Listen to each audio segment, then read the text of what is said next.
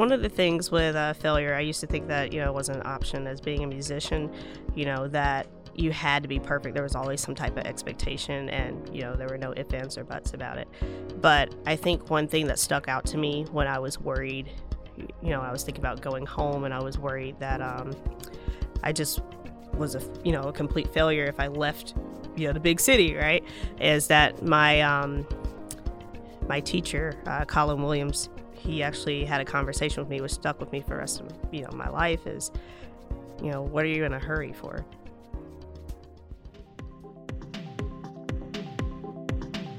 Welcome to The In Factor, conversations about how great entrepreneurs started, stumbled, and succeeded. I'm Rebecca White, and with me today is my former student, Martika Jones. Martika is the founder and CEO of Boop, a digital business card platform that helps users save time, money, and never miss out on a connection. She has a fascinating background in tech, entrepreneurship, and creative marketing, and recently became the co-founder, along with her husband, at a company called Loomco, which is a creative agency specializing in graphic design, branding, NFT art, print marketing materials, and social media. I hope you'll join us as we talk more about Martika's journey from classical musician to tech entrepreneur. Martika, thank you for joining me today on In Factor.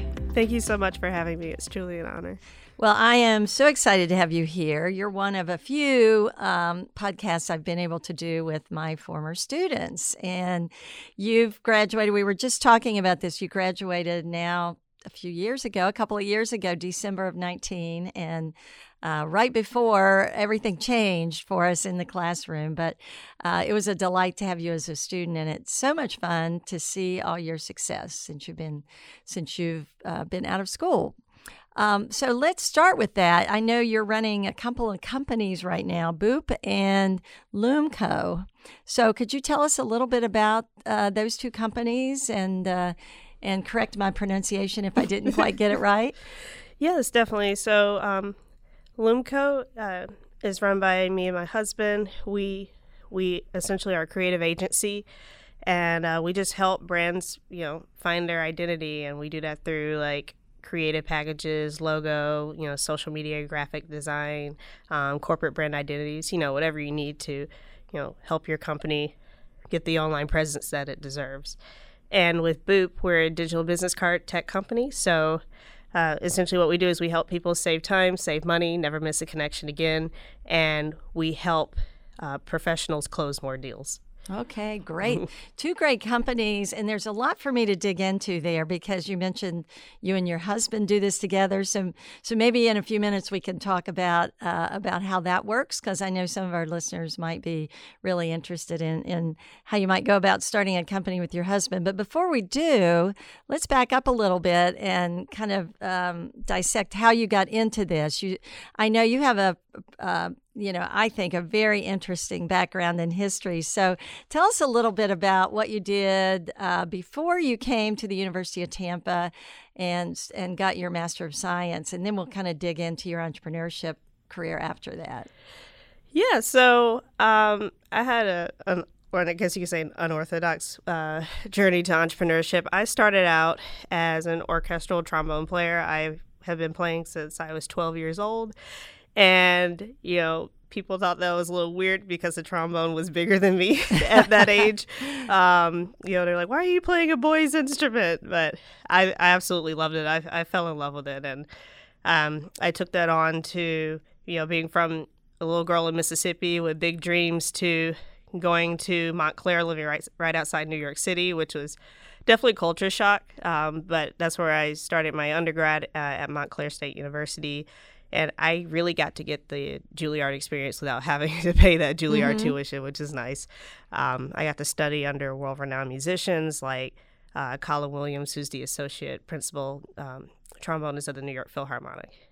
And yeah, that was a lot of fun for me. So, wow. And after that, I was doing, I guess you could say, different entrepreneurial things while I was pursuing music. I was a beauty blogger. So I had Peace Love Chic, and I just was obsessed with getting like different like wigs and hair reviews, doing like makeup tutorials and all of that stuff. I really found my love for makeup in college as well. So it was something really nice to do on the side, which kind of got me more into the influencer marketing aspect of things by the time that I came and got my master's here. So after graduating and getting my performance degree in trombone, I did a few gigs, but realized that it wasn't sustainable. It's really hard to, be a musician. So I went back home for a little while, and it was my fiance at the time, but now my husband.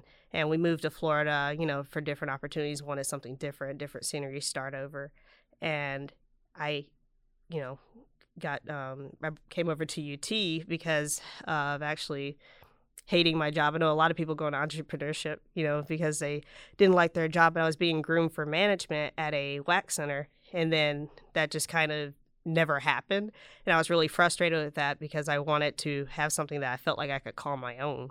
And that's why I ended up going into entrepreneurship, is because I wanted to create something that was my own. Mm-hmm. and that's all part of that program, right? The goal is to help you build your entrepreneurial network and your skills, and then help you launch your company.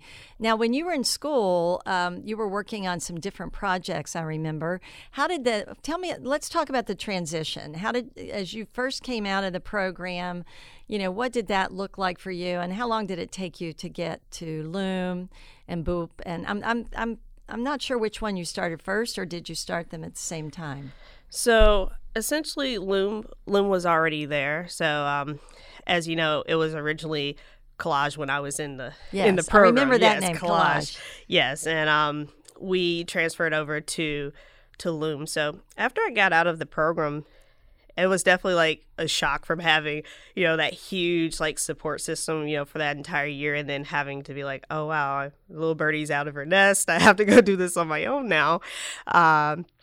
And yeah, I had a partnership. At first, it was more than just me and my husband. We had a third partner, and due to some circumstances, it unfortunately didn't work out, which also called for the name change. But we actually like this name a little bit better for what we're doing. So we just went into that, started helping other startups, and Boop was actually born out of that as well, out of the dissolution of the first company.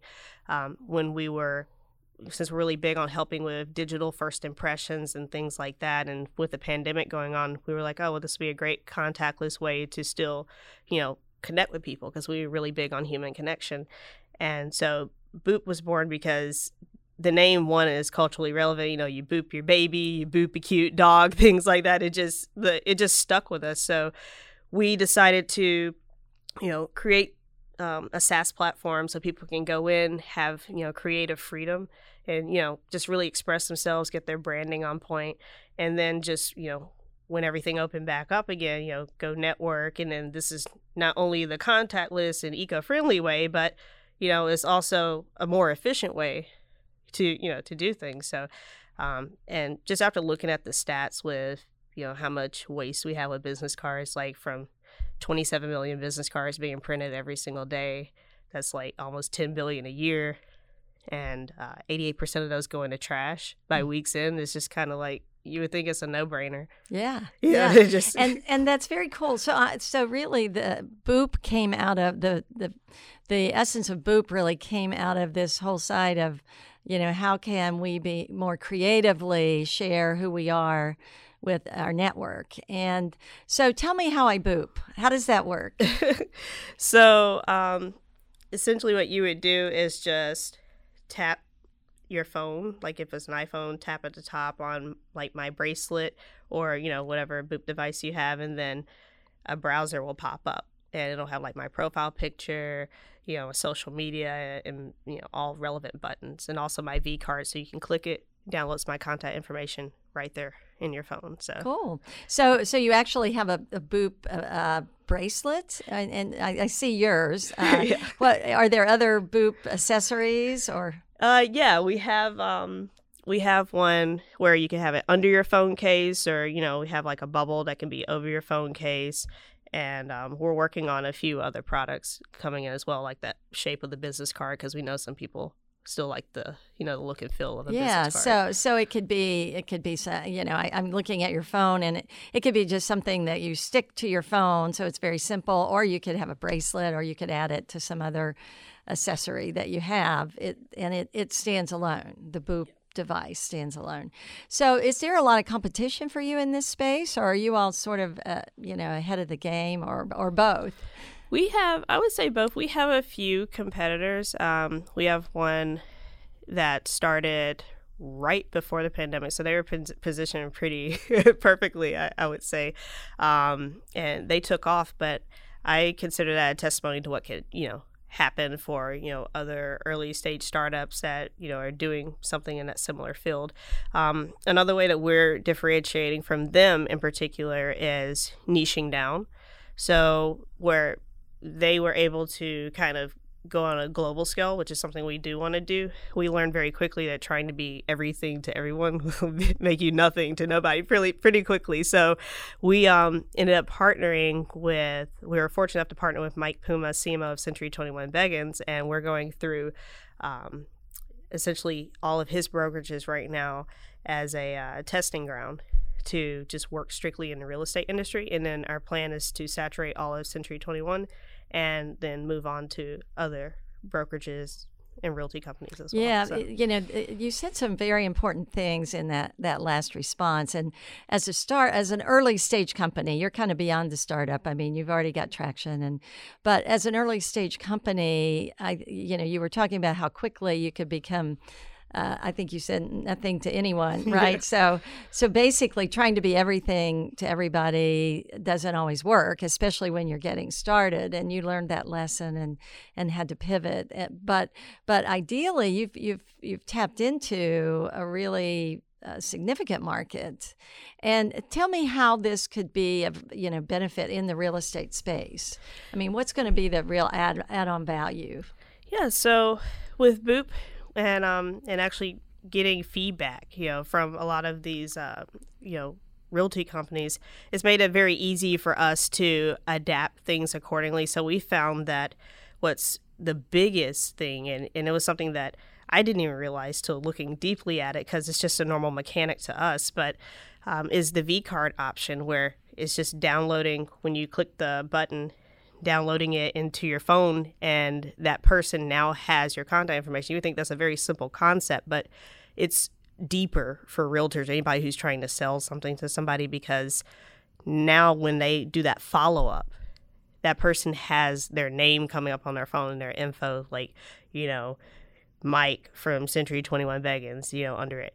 That's huge for a lot of people. It's not another spam call. The natural tendency is to be like, oh, well, if it's important, they'll leave a voicemail, right? Right. And then who really gets back to that? And with realtors, they're on their 6, 7, 8 follow-up for people all the time. And, and they're just getting that tossed to the side, almost essentially like a business card, right? Right. But with just that one mechanism, we have so many other benefits, but just that one, getting people excited to put your name in their phone, and you're already creating that unforgettable experience with like this new way of communicating with them, they're more likely to pick up. Mm-hmm. And and that's huge in its That own is right. huge. That's right. And we have other features as well where we can essentially capture information, so SMS data, email capture, things like that, and we can practically be like your own CRM. So if you couldn't afford like Salesforce or things like that, we have that basic abilities just in our own platform to capture all of that data so that you can follow up just as efficiently as you had a CRM. Mm-hmm, mm-hmm. Well, you were talking about focusing in on real estate, but I know before we got started today, you mentioned that you really love working with startups and you have a real passion for helping them. So talk to me a little bit about what does a startup need to think about when they're creating their brand and trying to reach out to customers, because we both know it's all about sales, especially in the early days. I mean, you've got to survive. You've got to make a sale, right? Right. And, even if you've been fortunate enough to raise money, that doesn't last long if you're not making sales, right? So Exactly. you got to you got to sell. You got to learn to sell. And that means communicating with customers and knowing about them and having a message that they can capture, especially in today's world, right? There's just so much going on. So what are some of the things that a startup or an early stage company needs to think about most when they're trying to figure out what their brand's going to look like, and maybe even trying to find a branding agency like yours to help them? So what I feel like a startup should work on essentially is, what are you wanting the end user to accomplish, right? And I feel like that will, starting there and then working backwards will really help you. Because, I mean, even as a startup that's, or more later early stage company down the road, I still find myself constantly learning and having to adjust the message because it's trial and error. Startups may not get it right the first time. And, going from like a B2C to a B2C messaging, that's huge. And I think it just really comes down to knowing exactly what your end user is doing so that you can then kind of create your product or service around that as well as the messaging. So, and it helps narrow down your target audience. So are you saying sort of really understand what matters most to them and what they're trying to accomplish, and what matters to the end user? Yeah. And what have you found have been some of the biggest mistakes that I mean, and maybe you've made, or that other startups that you've seen have made in terms of messaging? I think the biggest, and I've definitely made this mistake, is making it too technical. People don't care about all the frilly, lovely things that it can do, like where I'm super feature heavy, and I've had to learn to back off of that a lot and really come down to the emotional aspect, because people care about, all right, well, what's in it for me? Like, how does this help me? That's great and all, but why should I buy your product over somebody else? And I think a lot of founders and a lot of startups really mess up on that because we're just so in love with our product. That's the problem, right? We're like, this can't be wrong. People want this, and that's our assumption, right? But you have to like adjust your assumptions or make several and then prove those right or wrong. Right. But a lot of times we just, if somebody says something, we double down. We're like, no, like, I'm not the problem. You are. Right. But you have to, that's when like the customer is always right comes in, in some parts of that is that you constantly need to be challenging, like your thought process on your product. Right. And, just playing devil's advocate all the time until you really narrow it down. And customer discovery is where a lot of that comes into as well. I can say, having been an entrepreneur myself, and even with a lot of the projects I'm working on right now, that I'm never always clear on who that real audience is going to be too, and for my podcast, for my recent book, it's been a surprise sometimes who it's resonated with, and you're right. I think I went into everything with sort of these preconceived notions about what I was doing, and loving every aspect of it, but it's so hard sometimes to really hear that feedback, but it's there if you listen, right? And that's, I think, one of the biggest challenges. And you mentioned that we all fall in love with what we're doing, fall in love with our solution, and that's, you may remember, I used to talk a lot about, don't forget the problem you're trying to solve, because if you stay focused on the problem, you can adjust your solution as you need to. I really love what you're doing, and I love that you've brought, you're a creative. Basically, I mean, you love you love music. You got really excited about makeup and hair and all those things that are very creative. And you've turned that into a creative business, which I think is exciting.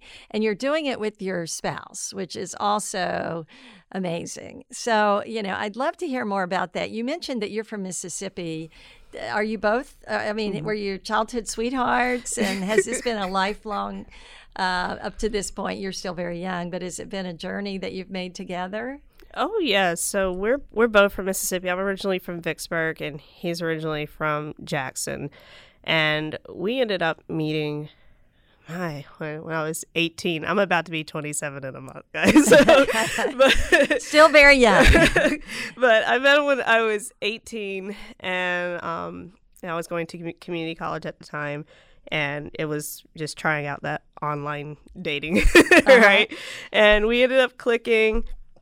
And ever since, I mean, we've just been inseparable. You know, we did the long distance thing at first when I was going up to New Jersey. He ended up moving up there with me. You know, after things didn't work out, we moved back down. He's just been very like go with the flow. He started off more like, I guess, introvert-ish, and then like I was like the outgoing one. I feel like we swap places sometimes, but he was just always, you know, down for the ride. I call him my ride or die, and you know, he's just been, you know, more than supportive, and he's a creative type too. So I think with his creativity, I call him like the visionary, and I'm the operator, right? Mm-hmm. And I think when we established those roles, and you guys, the program helped us really establish that, because I'm like, who's doing what here? And, you know, with spouses, yes, you could end up arguing and be like, you know, feel like you're doing more work here or that. But really what it was is that we just didn't understand our roles. And the moment that we did that, I'm like, he's a visionary. He, you know, he's the idea guy. He comes up with a lot of stuff. And I mean, I come up with a lot of ideas too, but like, I'm the person that sits there and just thinks, okay, operationally, like, that's great and all, but like, now I have to process this. Can we do this? Yeah, like, can we do this? Make it work? Yeah. And so I'm the person like that makes it happen. Right. So, and once we found that, you know, symbiosis, I mean, it's just been super easy. And that's so insightful, actually. You know, I think that's probably, you know, harder when you're, I mean, it's true of any team and any partner that you might have, but I think you compound it because in a way you never get away from work. So yeah, right. Is that a problem sometimes? I mean, is work part of everything you do? Oh my gosh. So I feel like work is a part of everything we do. I feel like, if I'm being honest, we're still working on how do we separate work-life balance, because while it doesn't feel like work for us yet, I'm sure as time goes on and things start reaching critical mass, we're like, okay, everything needs to stop. But we love what we do. And you know, as an artist for him, I can't imagine right now telling him to turn it off, stop creating all this brand identity, you know, stuff for companies, because he just loves to draw. That's what he does, you know, and I'm here to just, you know, help make sure that, you know, we're communicating with the clients and, you know, what the clients need. And I'm just there. So it doesn't feel like work. And with Boop, the same premise, you know, other than going out and meeting new people and, you know, going to networking events and sometimes being, I guess, not as outgoing as I used to be. I think thanks to COVID probably, but, you know, trying to get back out there, that can be like emotionally daunting. And sometimes I feel like, okay, I've talked to like 50 people today. I need to like shut down for the week or something. But other than that, it's the same thing. I love, you know, networking, talking to people, you know, talking about Boop. I love getting on calls with Mike and ideating.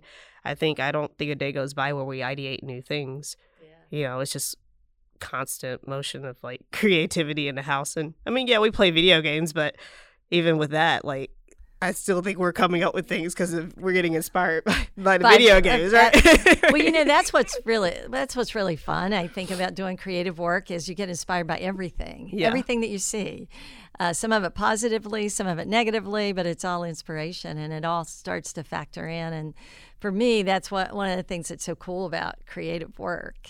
You know, and what's interesting about it is if you didn't take this path or play that game or meet that person, the outcome might have been completely different. So I love that. It's such a unique, I think everything's unique, right? Yeah, I feel like with that, like, you know, how you were saying with the different options in the video game, and it just didn't dawn on me till now, but that's literally scenario analysis all day, right? Yes, exactly. That's what you're like doing. What would have happened if I would have gone this route or done that or said this differently? I mean, that's literally what we're doing like every day. So, you know, interestingly for me during the pandemic, one of the silver linings was that I was able to finish the book that I've been wanting to write and get That's that awesome. Published. How did the pandemic work for you all? Because since you worked together, were you able to really dig in together and get a lot done, or was it a you know, sort of a barren time in your work? Because you've accomplished a lot, it seems like, since the beginning of the pandemic. Yeah, I've really found the silver lining in the pandemic because he was always working like another job. He would do, you know, Loomco on the side, but now he gets to do it full time. So he's a dental technician by trade as well. So he was working at laboratories, and when he got laid off, I feel like, honestly, even though we were inseparable, that was the most time we've ever spent together, and we didn't get on each other's nerves. So I consider that a blessing. That's a good thing, yeah. Right? It was more like a really long honeymoon or something. but yeah, I mean, we sat there and we just ideated, and I mean, out of that pandemic, a lot of things, came to head, the dissolution of the first company, but I think we got to see a lot more, like, because we were there involved with everything, the dissolution of the first company, but the birth of other companies, which was really beautiful, and we're actually glad that happened. But yeah, we would play, obviously, a lot of video games, but we would do a lot of work as well, and I felt like we got a lot more done. I was able to take that year and kind of simulate what I learned in the master's program and just redo it again for startups. And that's actually what I love, is the ideation and implementation phases of the courses. I was able to just essentially rinse, repeat, and do that for everything. While I'm not a fan of the financial course aspect, but I mean, but the good thing is I got good at it, right? That's what matters. So doing like those performas and things like that, and having to redo it for a whole new industry and all that research, it was daunting at the time, but like, I'm just thanking my past self for getting through it, because like now future self doesn't have to, deal with that much. You just made my day, because you just told me how you were able to take what you learned and apply it again, and you'll be able to do it again and again and again, because as we both know, an entrepreneurial journey is multiple practice, right? And you just keep doing it. You never perfect it, but you just keep at it. You show up every day and you learn something every day, and you keep going forward. So it's just it's so wonderful to hear you talk about it. So one of the on this program, Martika, a lot of times I like to talk about resilience, and it's an important trait of entrepreneurial success. Managing past or executing past failure and becoming resilient is a very important thing to learn. And I'm sure that you've talked about the dissolution of your company, Collage, and I'm sure that was a painful experience. And I'm sure there were a lot of elements there to deal with. And I know, because you've reached a certain level of success, you've dealt with failure, because that's part of it. Could you talk a little bit about how you approach failure and how you've built resilience, and how you're working on that even maybe today as an entrepreneur? Yeah. So one of the things with failure, I used to think that, it wasn't an option as being a musician, that you had to be perfect. There was always some type of expectation, and, there were no ifs, ands, or buts about it. But I think one thing that stuck out to me when I was worried, I was thinking about going home, and I was worried that I just was a complete failure if I left, the big city, right? Mm-hmm. Is that my teacher, Colin Williams, he actually had a conversation with me, which stuck with me for the rest of, my life, is, what are you in a hurry for? Like, why are you in such a huge hurry? I have friends that, went to Juilliard, and now they're off, in realty or something, and they're making way more money than I am. It was just, I guess, shocking to hear that from, somebody like that. He has like all this success, and he's telling me, like, don't feel like you have to rush into this. And I took that with me, and it kind of changed my tune on what failure is like. It doesn't mean that it's all over. It just means, like, you just need to pick yourself back up and try something. And honestly, after, leaving there, it was the best decision that I made, because now I was able to try something else that I might have loved, that I, didn't put 13 years into, or, 14 years. And yeah, so when Collage, dissolved, yeah, it hurt. I even had a meeting with somebody that day, and I was literally almost in tears, like having a business meeting. And, I came out of that just fine. I was like, if I could do this, I could do it again. And honestly, at the end of the day, it just taught me another lesson. It was one of those lessons that we learned in the master's program. Just, you need to be careful who you partner with. Right? I mean, that was that particular lesson. I've learned so many lessons with failure, but just this most recent one is, sometimes you don't need the people that you think that you need. And, you can get a lot done on your own, or with a, on-call team or something like that. Mm-hmm. And you don't have to give up everything. Mm-hmm. Yeah, that's so powerful, and so many things you said there are so powerful. I love that. What are you in such a hurry for? And I think, you mentioned perfectionism as it's probably part of I think you said the psyche of a musician. And I've struggled with that at many times in my life too. And it leaves me exhausted from anxiety usually rather than better. So, this being able to accept that failure and change, and, failure has to be redefined in a lot of ways because you didn't fail as a musician. You had a wonderful experience, learned a lot, and who knows what the future's going to have.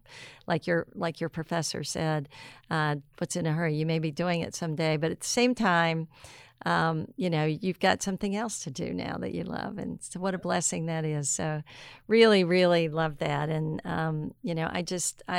I love your attitude and your approach to what you're doing. It's very special. And it's so great to see all of your success. And I'm just honored to be able to call you one of my students because I'm so proud of you. It's just very cool. Thank you so much. It's an honor to be here, and I really don't know what I'd do without you guys, so that's why I love coming back. Yeah, well, we're very proud of you. I could sit and talk all day because I just love all the things that we've been talking about. But we usually try to wrap this up in a certain period of time, and we usually end with a question asking our guests what one piece of advice they would leave with our audience, knowing that a lot of our audience is where you were a few years ago when you were a student. They want to be entrepreneurs or they're very early stage. What would be that one piece of advice that maybe you would have liked to have heard a few years ago? I would say that my advice to everyone is to just sit back, breathe, really think about, if you're wanting to be on this entrepreneurial journey, think about, your offerings, why you want to do it. Really think about your why. And also being an entrepreneur doesn't mean that you have to do it alone. And that goes for whether it's with people, resources. I think the biggest thing that I wish I was told is that, just ask for help. Right? Be willing to give help and ask for help because it really goes a long way. I'm just now honestly starting to ask for more help and provide help, and it's been immense, just like the different resources that you can get just by looking around and being resourceful. Yeah, that's great. I love that. And entrepreneurs tend to give back, so they love helping. So, and I know you're going to be the same, paying it back as you move forward. Thank you, Martika. Where can our guests connect with you? Where can they find out about Loomco and Boop and all the other wonderful things you're doing? So you can find our websites. It's boop.bio, so bup.bio. And then loomco.net. And then you can find us on social media, Instagram, boop.bio, Twitter, boop_bio, and Facebook, the Boop Bio, and the Loomco on Instagram. And yeah. Thank you, Martika. Thank you so much. If you enjoyed this episode and would like to learn more about entrepreneurship, we would love it if you hit that subscribe button. Thank you so much for listening to this episode of InFactor.